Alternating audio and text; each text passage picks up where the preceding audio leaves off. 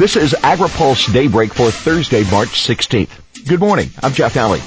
President Trump is releasing budget proposals this morning that will call for deep spending cuts across the federal government, including at USDA, EPA, and other agencies.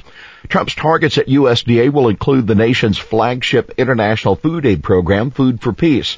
White House Budget Director Mick Mulvaney says the reductions are needed to pay for increasing defense and homeland security programs without touching Social Security, Medicare, and other entitlement spending programs that Trump has promised to protect. Mulvaney said, "You had an America First candidate, you'll have an America First budget." According to sources, the White House has been seeking to gut Food for Peace as well as USDA's McGovern-Dole school feeding programs and other forms of foreign aid.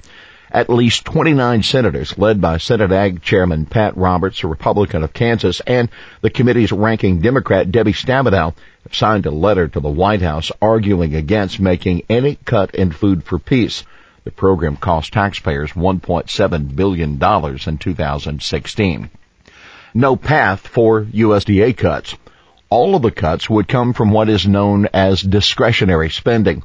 That's a relatively small portion of the federal budget that goes to salaries, research, and other types of spending that is not specifically mandated by laws, such as the Farm Bill.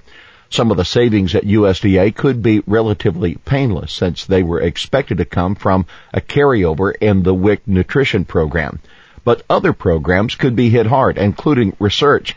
More than 82% of USDA's $154 billion budget in 2016 went toward farm programs, food stamps, school meals, and other mandatory spending programs. WIC and Food for Peace are among the largest programs at the USDA not classified as mandatory spending. The former chairman of the Senate Appropriations Subcommittee that controls USDA's budget, Kansas Senator Jerry Moran, says there is no way a budget with those types of cuts can get enacted. Moran said, "I do not see any path by which that becomes law." Moran is among the bipartisan group of senators who have signed the letter opposing a cut at Food for Peace. He noted that much of the non-mandatory budget at USDA is made up of salaries for the staff needed to administer farm, conservation, and nutrition programs. Farm Group seeks spending increase. Even as Trump is proposing deep cuts in non-defense spending, farm groups have united to ask Congress to provide increased funding for the next farm bill. 14 commodity groups have joined the American Farm Bureau Federation and the National Farmers Union in signing a letter to congressional budget writers. The groups don't specify how much more money is needed, but they made a case that the downturn in commodity prices and Trump's trade policy are putting the farm economy at serious risk. It is not unprecedented for the congressional budget committees to put up more money for a farm bill. It happened in 2002 and in 2008. But in 2002, the government was running a surplus, and the next time the farm bill came up for revision, Democrats controlled both the House and the Senate. They were eager to solidify their support in rural areas, and one way to do it was to put more money into farm programs. Ag groups talk trade at the White House. Members of Trump's National Economic Council are assuring farm groups that the administration won't tolerate retaliation against U.S. farm exports as it carries out its trade policy. That came out at a meeting yesterday at the White House with the Farm Bureau and groups representing corn, soybean, wheat, and other commodities. They met with the leader of the Economic Council, Gary Cohen, and the council's trade specialist, Andrew Quinn. Quinn helped to negotiate the Trans-Pacific Partnership, which Trump has since pulled out of. White House new agricultural liaison, Ray Starling, also in attendance. The Corn Refiners Association was one of the farm groups represented, and its president and CEO, John Bodie, described the meeting as, quote, very positive. He tells AgriPulse that the White House is very sensitive to its legal requirement to notify Congress about how it will try to modify the North American Free Trade Agreement with Mexico and with Canada. CFTC nominee calls for simplifying regs.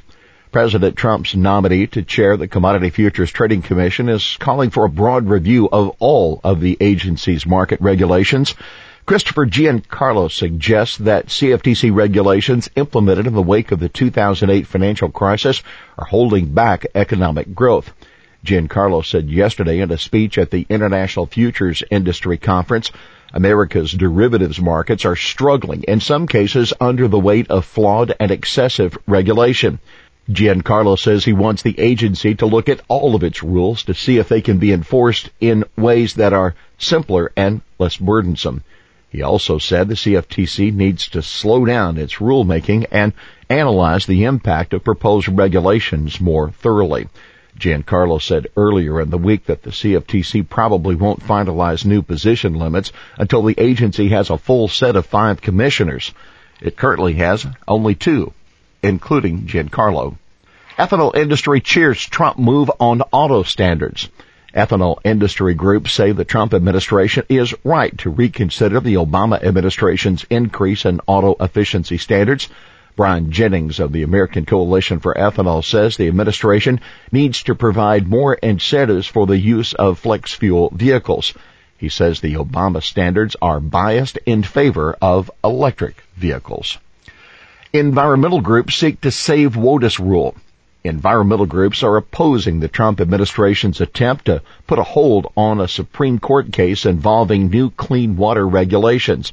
The Natural Resources Defense Council and the National Wildlife Federation asked the Supreme Court yesterday to deny the administration's recent request to scrap the briefing schedule in a case involving where challenges to the waters of the U.S. rule should take place in federal district courts or in appeals courts. The NRDC's senior water attorney, John Devine, said the administration wants to stall a court decision as long as possible. Here's today's He Said It. There's no question this is a hard power budget. It's not a soft power budget. That's White House Budget Director Mick Mulvaney defending Trump's proposed cuts to foreign aid. Well, that is Daybreak for this Thursday, March 16th. AgriPulse Daybreak is brought to you by McLeod, Watkinson & Miller, America's most experienced law firm in agricultural and derivatives law, and by Dairy Management Incorporated. For the latest news out of Washington, D.C., visit agripulse.com. For AgriPulse Daybreak, I'm Jeff Alley.